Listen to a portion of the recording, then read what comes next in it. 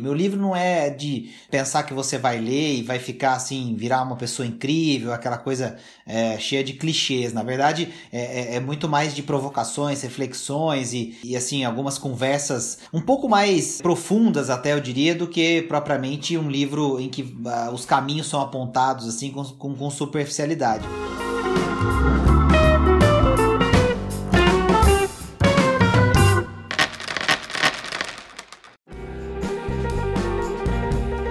Olá pessoal, sou Ricardo Pereira, mais uma edição do podcast da Grão. Eu tô aqui com ele, Conrado Navarro. Tudo bem, Conrado? Fala, Ricardo, tudo tranquilo? Mais um episódio do nosso podcast da Grão, bater papo sobre assuntos importantes para o nosso público, para quem gosta de falar sobre finanças pessoais, mas também sobre atitude, sobre comportamento. Tem muita coisa que mexe no bolso. Estamos aqui para bater esse papo. Vamos nessa. E hoje o programa é especial porque a gente vai falar sobre um livro chamado Quebre a Caixa, Fure a Bolha, um livro escrito pelo Conrado Navarro. Todo mundo que conhece o Conrado sabe que ele é sócio aqui da Grão, educador financeiro, também fundador do Dinheirama, tem assim diversos outros trabalhos em outras áreas, sócio também nos maiores sites aí de conteúdo para carro, enfim, tem tudo para acrescentar, para fazer um debate bacana e conhecer um pouquinho mais da história desse livro, Quebre a Caixa, Fure a Bolha.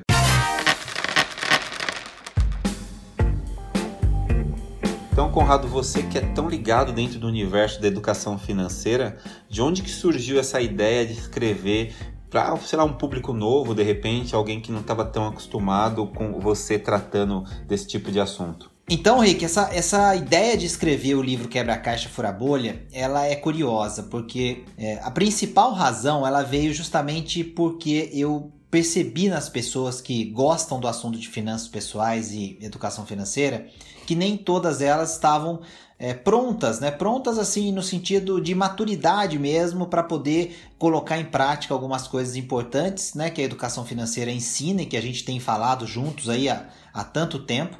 E principalmente porque a gente tem uma geração agora que tem qualidades incríveis, principalmente, né, na velocidade, na agilidade, na questão da comunicação online, tecnologia, inovação, mas que muitas vezes se esquecem de algumas qualidades também, de características legais de gerações anteriores, como a nossa, por exemplo, a gente que é da geração X, aí, perto da geração X, analógicos e digitais ao mesmo tempo, e outras ainda mais antigas que a nossa geração, que tem qualidades e que tem características interessantes e que muitas vezes facilitavam para que assuntos como educação financeira e empreendedorismo pudessem ser abordados com mais profundidade. Então essa frustração assim de ver que existe ainda uma ponte a ser preenchida entre a vontade das pessoas de aprender sobre esses temas, mas o comportamento que elas demonstram, principalmente por conta da sociedade que a gente vive hoje, isso me inquietava um pouco. E aí o livro Quebra a Caixa, Fura a Bolha nasceu um pouco dessa inquietação. Ali eu conto algumas histórias pessoais e convido, né, o leitor a fazer algumas reflexões nesse sentido, né? Aquilo que ele tem de bom, que outras gerações têm de bom, aquilo que é simples de fazer, mas que a gente muitas vezes complica, aquilo que a gente já sabe fazer, mas que a gente tenta, de certa forma, esconder ou mostrar pra gente mesmo que não faz sentido fazer, e muitas vezes um conhecimento que a gente precisa adquirir, mas que não está tão longe assim da gente, né, que muitas vezes está mais perto do que a gente imagina, com, por exemplo, o dono de uma empresa do nosso bairro, uma padaria, uma lanchonete, um restaurante, uma loja de roupa, qualquer coisa assim, do que propriamente com um grande guru de negócios ou um grande empreendedor multimilionário, etc., que vai ser difícil a gente alcançar.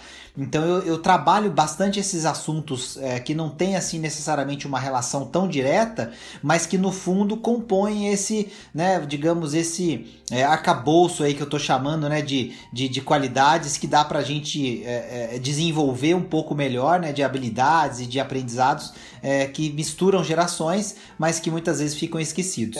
Até legal você tratar isso, porque assim, a gente vive atualmente numa uma realidade onde a tecnologia praticamente está dentro do nosso dia a dia, né? Dentro do nosso dia, sei lá, o tempo todo, né? Principalmente os mais jovens, essa pessoa que já acorda, já liga o celular para ver se tem alguma informação, entra nas redes sociais. Você acha que essa realidade está fazendo com que algumas habilidades, assim, principalmente a gente que nasceu lá na final da década de 70, começo da década de 80, que era uma coisa muito comum, ficarem esquecidas? Como que você enxerga disso, e principalmente falando sobre a perspectiva do livro? É interessante essa pergunta, porque eu, assim, seria, né, um pouco perigoso afirmar que essas qualidades foram perdidas, porque para fazer negócios, para continuar fazendo sucesso, claro que muitas coisas elas acabam tendo que ser desenvolvidas, aprendidas, testadas e colocadas em prática. Então eu acho que a necessidade vai acabar sendo sempre a mãe de todas as demandas, né? Então acho que isso é uma verdade universal, e que talvez os jovens de hoje não tenham parado para pensar nisso, mas eu sim, eu acredito nisso, Rick. Eu coloquei isso no livro, inclusive, né? Vou dar alguns exemplos aqui. A gente tem a oportunidade hoje de conversar com tanta gente diferente através da internet, usando tecnologia, aplicativos, computadores, etc. Mas a gente não aproveita a oportunidade de conversar pessoalmente com muita gente que a gente poderia eventualmente conhecer, ou com as quais a gente poderia aprender alguma coisa, né? Claro que a gente está gravando esse podcast agora em tempos de pandemia, né? A gente está gravando aí no final de maio, mas é lógico que em algum momento as coisas têm que ficar mais normais novamente, né? Do ponto de vista das relações, do contato, da aproximação das pessoas, e eu acho que esse é talvez um momento para a gente refletir sobre isso também. A tecnologia funciona, a tecnologia conecta, ela permite que você trabalhe à distância, ela permite que você conheça pessoas diferentes e tal, mas estar no mesmo ambiente, né? Conversar cara a cara, tomar um café, trocar uma ideia, escutar muito mais do que falar numa conversa desse tipo, isso tudo eu acho que digamos, uma necessidade, né? Uma coisa muito bacana, e que naturalmente as gerações mais novas, elas, apesar de a infância dessas pessoas serem sempre recheadas de muitas brincadeiras, escola, convívio, etc., cada vez mais a tecnologia vai, em um momento ou outro, substituindo algumas dessas coisas, e essas habilidades vão se perdendo. Outro detalhe que eu coloquei no livro, que eu acho curioso também, né? Você tem hoje uma geração a gente não pode generalizar de maneira nenhuma, mas que de uma certa forma está muito acostumada a ter respostas muito imediatas, né, Rick? Assim, as coisas, elas, quando você dá um comando no celular, no computador, hoje as coisas são muito rápidas, né? Então ela de certa forma fica um pouco ansiosa, um pouco frustrada quando uma resposta demora um pouco mais para vir, ou quando eventualmente você precisa se dedicar muito mais para que aquela tarefa seja resolvida, seja alcançada, né? E isso a gente pode pensar numa criança, num jovem fazendo um trabalho um pouco mais complicado, mas pode pensar também depois nessa maneira de enxergar as coisas quando vai começar a trabalhar, e aí as expectativas elas são geralmente ou podem ser muito altas, assim, de subir muito rápido na carreira, de atingir um determinado posto muito rapidamente, e de se entediar muito rapidamente com a empresa se isso ou aquilo não acontecer, de fazer certas demandas para que o ambiente de trabalho, para que o trabalho seja mais divertido ou faça mais sentido, mas que são demandas que num outro momento, talvez não fossem plausíveis, ou que talvez não sejam necessariamente assim tão relevantes e importantes, sendo que o que você deveria fazer mais naquela hora ali seria realmente se dedicar e trabalhar e insistir e persistir, né? Então eu provoco algumas reflexões nesse sentido, sem obviamente, né, desenhar ou querer apontar verdades absolutas, mas eu acho que a gente pode resgatar algumas dessas qualidades. E o que eu defendo no livro? Eu defendo que, assim, que se a gente acredita e valoriza essas coisas, não vai ser demais colocar essas experiências em prática, e eu acho que a gente vai aprender cada vez mais com isso. Então, quando eu falo do quebra-caixa, né, fura a bolha, porque a gente tem uma oportunidade única de talvez ser mais ou ser mais completos do que aquilo que a gente já viu que funciona hoje em dia. E nesse sentido é que eu falo que é importante a gente furar a bolha, né? Sair dessa caixa, desse modo padrão de pensar, talvez da geração e das ferramentas à nossa disposição, para que a gente vá buscar algumas coisas diferentes, e essas coisas diferentes estão muitas vezes nos hábitos que a gente não desenvolveu, porque essa geração não tem esses hábitos e a gente não viu ninguém fazendo. Então acho que é mais ou menos aí que as provocações acontecem. É até interessante você comentar sobre, né, esse momento que a gente está gravando esse podcast, esse momento que coincidiu inclusive com o lançamento do livro, e a gente está numa realidade um pouco diferente, né, do que a gente estava acostumado como pessoa, como profissional, e essa realidade levou assim, praticamente da noite para o dia, milhões de pessoas para precisar trabalhar, por exemplo, dentro de casa, home office, né? Então tem essa questão da tecnologia que a gente está usando ao nosso favor, e a experiência, pelo menos do que a gente tem ouvido falar, é de que as pessoas estão conseguindo produzir, até muitas empresas relatando que a produtividade aumentou um pouco mais.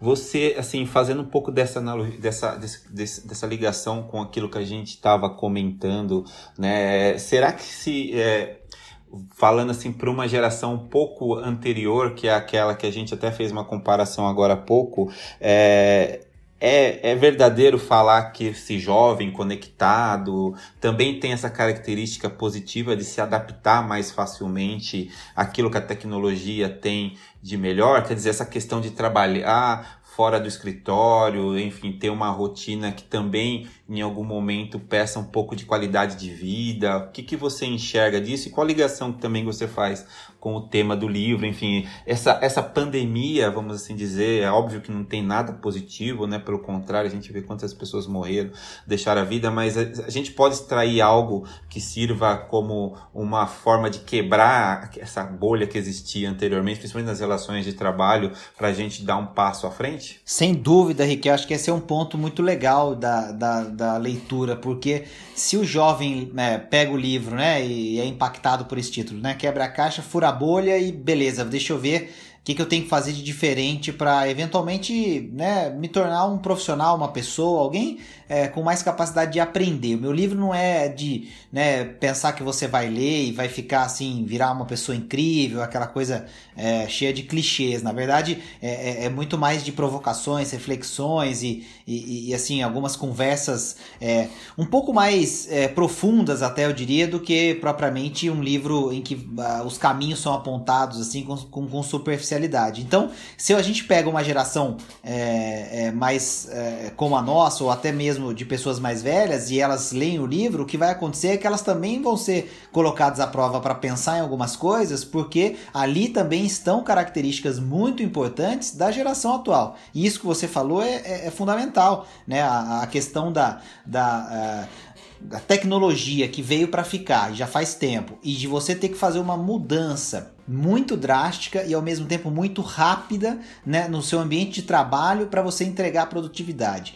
E a gente está notando, por exemplo, que as pequenas empresas de tecnologia, ou aquelas que são aquelas que têm nesse DNA essa coisa realmente da inovação, elas em crises elas sempre se saem melhor, né? Quer dizer, você tem os desafios do momento, principalmente dependendo do seu nicho de atuação, mas elas têm muito mais velocidade, agilidade, muito mais, vou usar até essa palavra facilidade, mas ela no bom sentido, de fazer essa mudança de uma forma mais produtiva. Mas a surpresa é que mesmo empresas muito grandes e que tinham muitas vezes modelos de negócio centrados numa realidade em que o consumo acontecia de um jeito diferente, elas foram capazes de se atualizar rapidamente e de colocar suas equipes, seus profissionais para atuarem nesse modelo. O que mostra exatamente qual é a importância da gente furar essa bolha, quebrar a caixa mesmo. Quer dizer, o que aconteceu com a pandemia foi que a situação, Rick, quebrou a caixa e furou a bolha. A gente não teve escolha. né? Então a gente estava num determinado momento e aí chegou essa situação e a situação fez com que essa caixa fosse dilacerada e a bolha estourada de um jeito incrível. A proposta do livro é: por que eu não posso fazer isso, ou um convite a fazer isso em diversos momentos da minha vida em que eu senti que as coisas estão muito acomodadas ou que eu estou de repente representando um papel muito já batido, conhecido e que eu já vinha representando há muito tempo. Então o livro ele tem essa característica, ele foi muito impactado pelo momento, porque a gente ia fazer o lançamento no dia 19 de março, né, de 2020, aí tivemos que cancelar tudo, foi uma confusão. Praticamente na semana, as livrarias fecharam. Que começou o distanciamento social, né? Na semana que aconteceu, as livrarias fecharam, então o livro foi enviado para as livrarias, a gente montou todo um trabalho bonito para que os livros estivessem nas livrarias bem posicionado, com display legal, com algumas novidades bacanas, e aí veio a situação, fechou tudo.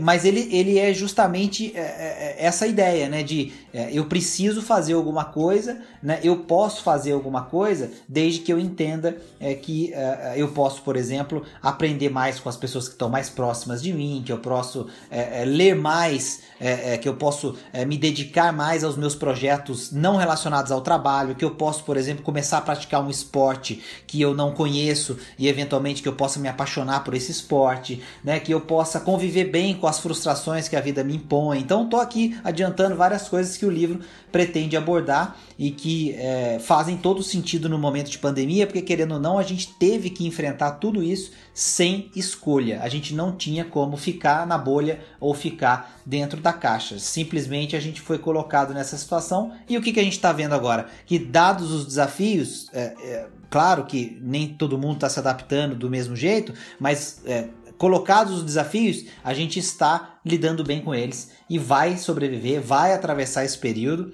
e vai eventualmente continuar o nosso progresso, enfim, continuar tudo aquilo que a humanidade vem fazendo ao longo desse tempo todo. É legal você falar isso, porque normalmente quando a humanidade é colocada à prova, enfim, em algumas situações, a resposta costuma, né, nesses momentos assim de grande dificuldade, ter uma resposta positiva. Então a gente vê países aí que foram praticamente reconstruídos a partir de guerras, né? A gente vê o caso aí, por exemplo, da Alemanha, Japão, que foram duas nações aí que, né, passaram por problemas assim grandes assim no passado, não tão longínquo, né? Quando a gente fala em história, né, esse tempo é bastante relativo.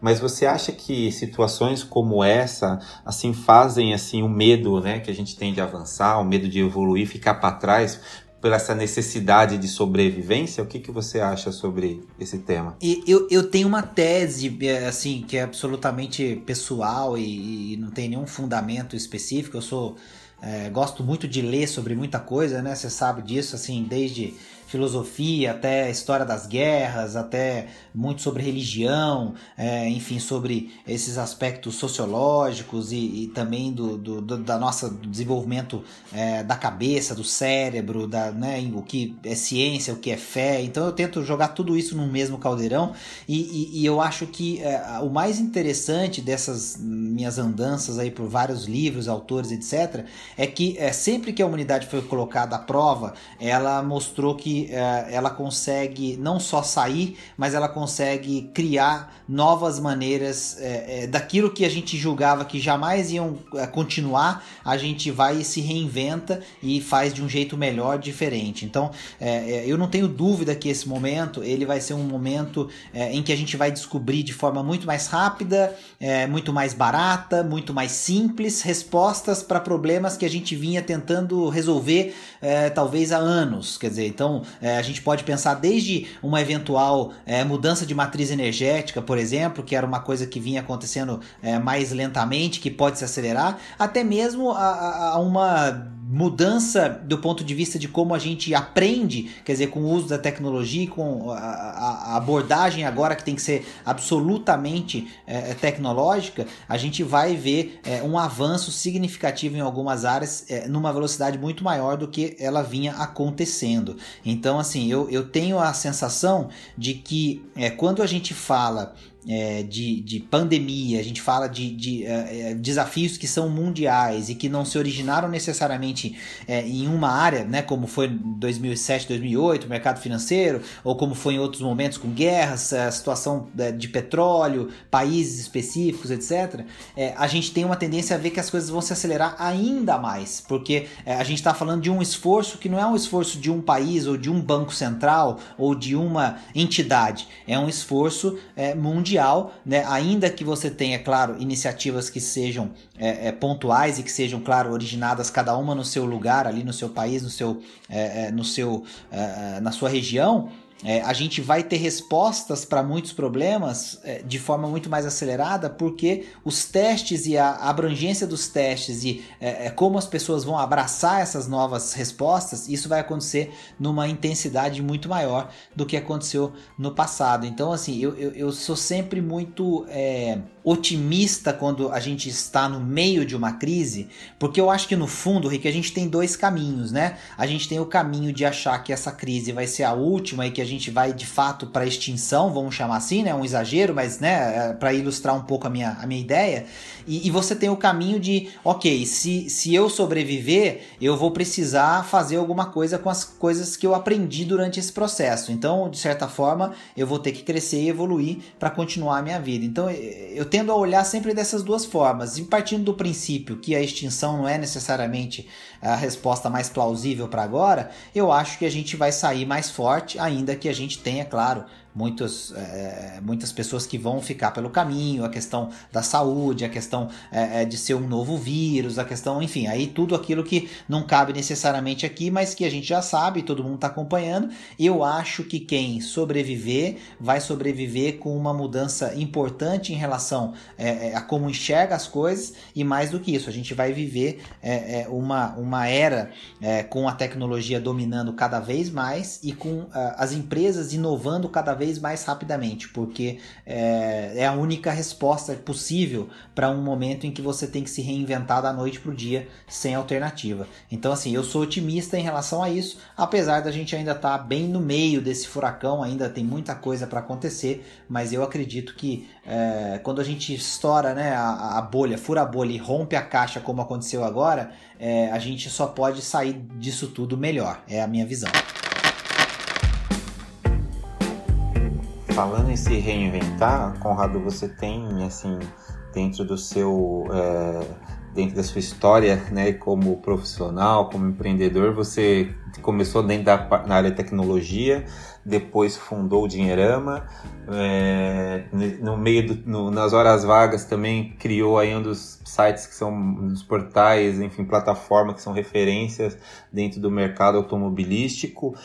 Como que você enxerga, né, olhando o futuro, né, e também dentro dessa perspectiva de furar a bolha, né, quer dizer, as pessoas terem mais renda, ter outros caminhos também para conseguir monetização. É importante também olhar essa necessidade de ter outras fontes de renda e olhar outros mercados até como uma forma de se proteger para o futuro? Sem dúvida, Rick, eu acho que esse é um ponto essencial. O meu livro, teve um amigo que leu o livro, um conhecido, na verdade, assim, que a gente mantinha contato e tal, e aí foi um dos convidados para quem eu tinha mandado o convite do lançamento, não teve o lançamento, ele comprou o livro depois.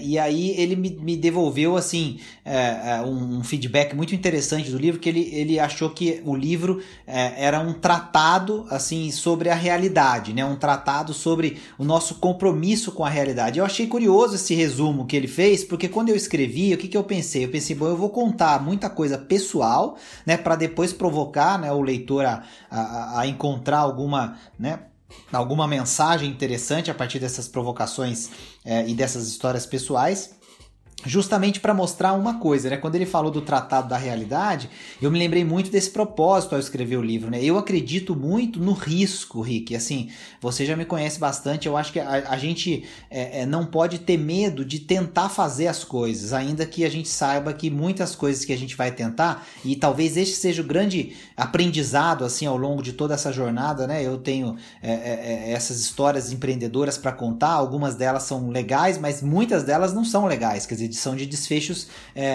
ruins. E eu acho que o mais interessante é a gente pensar isso, né? Assim, o quanto eu estou disposto a experimentar, a tentar, a errar mesmo, sabendo que, enfim, né, eu vou ter que fazer alguma coisa com aquela resposta da minha tentativa. E aí, quando ele falou do tratado da realidade, assim, dessa questão do compromisso com a realidade, acho que o ponto central, depois a gente conversando, eu entendi assim, a gente precisa entender que nós podemos escolher muita coisa ao longo da vida, eventualmente a gente tem circunstâncias e circunstâncias, tem condições e condições, pessoas mais privilegiadas, menos privilegiadas, mas de certa maneira a gente tem durante a nossa vida muitas possibilidades de escolha, né, de fazer escolhas, e a gente precisa entender que essas escolhas elas geram consequências e que essas consequências a gente não escolhe.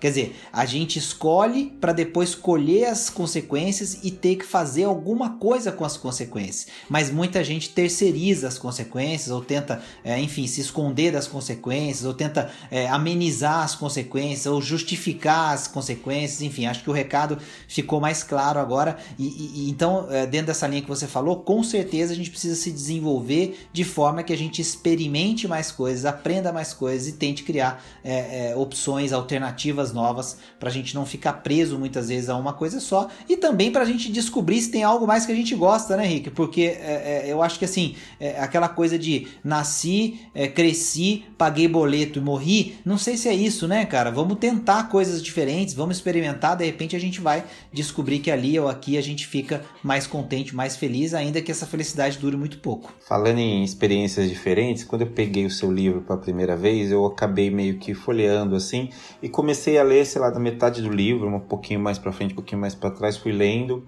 depois voltei, peguei uma outra parte, aí peguei uma outra parte. Eu achei legal essa experiência do livro, de você foi encaixando os assuntos de forma que a pessoa pode ler uma parte, daqui a pouco ela volta pro começo. Isso você, não sei se você fez propositalmente, mas assim, acho que foi uma experiência legal. Eu, como leitor, gostei bastante dessa perspectiva da leitura. Eu não quis fazer uma coisa sequenciada, porque tudo que eu escrevi ali, eu acabei escrevendo muito rápido, assim, foi o conteúdo que tá ali saiu muito rápido, mas é um livro que estava gestado, já tinha praticamente 5, 6 anos na minha cabeça, então a bagunça era tão grande dentro da minha cabeça que eu achei que eu não fosse ser capaz realmente de criar uma sequência, e aí eu falei, bom, então eu não vou perder meu tempo para tentar fazer uma sequência de algo que talvez faça sentido não ter sequência.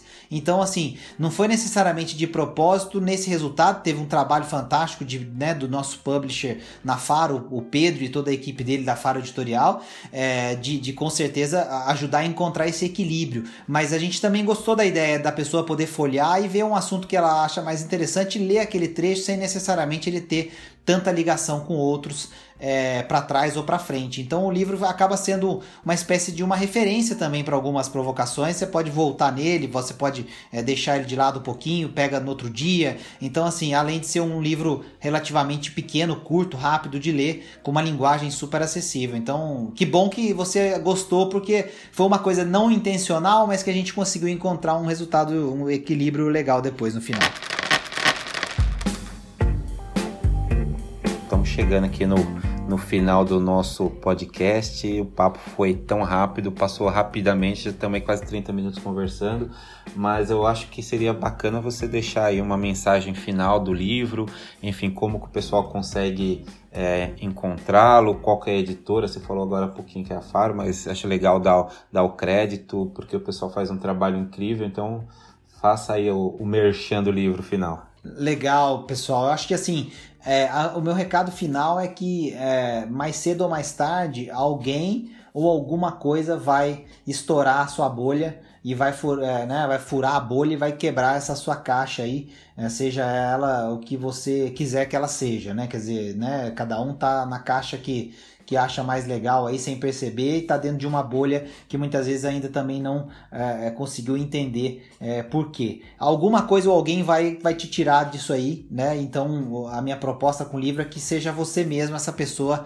a estourar de dentro para fora e quebrar de dentro para fora esse momento. Esse é o meu convite com o livro. Quebre a caixa, fure a bolha editora Faro Editorial. Se vocês pesquisarem nas principais livrarias físicas e online, o livro já está disponível. Então, Amazon, Saraiva, Cultura, enfim, qualquer outra que vocês quiserem procurar, o livro está disponível. É um livro bem fácil de ler, bem gostoso, bem tranquilo. Ainda não tem a versão digital, deve chegar em breve, mas tenho certeza que quem lê vai achar alguma mensagem positiva ali. E depois, logicamente, deem um feedback para mim também. Tem lá meus contatos no livro para você falar diretamente comigo. Espero que goste, Rick. É isso aí. Então, merchan feito, jabá feito. Obrigado aí pela oportunidade de falar do livro. Tamo junto aqui na Grão, né? O Porquinho Digital do Brasil foi abraçado pelos brasileiros aí para aprender a juntar dinheiro, guardar dinheiro, e tem um capítulo especial sobre isso no livro também. Então, fica aí, Quebra a Caixa, Fura a Bolha. Procurem, leiam e depois contem o que vocês acharam. É isso aí, Conrado. Obrigado aí por você, né, dedicar um pouquinho do tempo aí falando um pouquinho do livro. E também com a expectativa de logo, né, a gente resolver sair dessa pandemia, o distanciamento terminar e a gente poder encontrar com você para você autografar o exemplar dos livros aí, que tenho certeza vai ser uma experiência bacana para todo mundo. Com certeza, vai ter lançamento, a gente vai avisar o pessoal. Então, show demais. Então é isso, pessoal, agradeço a todos. No próximo mês temos um novo episódio e fique aqui com a gente, com a Grão, como o Conrado falou, seu Porquinho Digital. Até a próxima. Valeu! Valeu!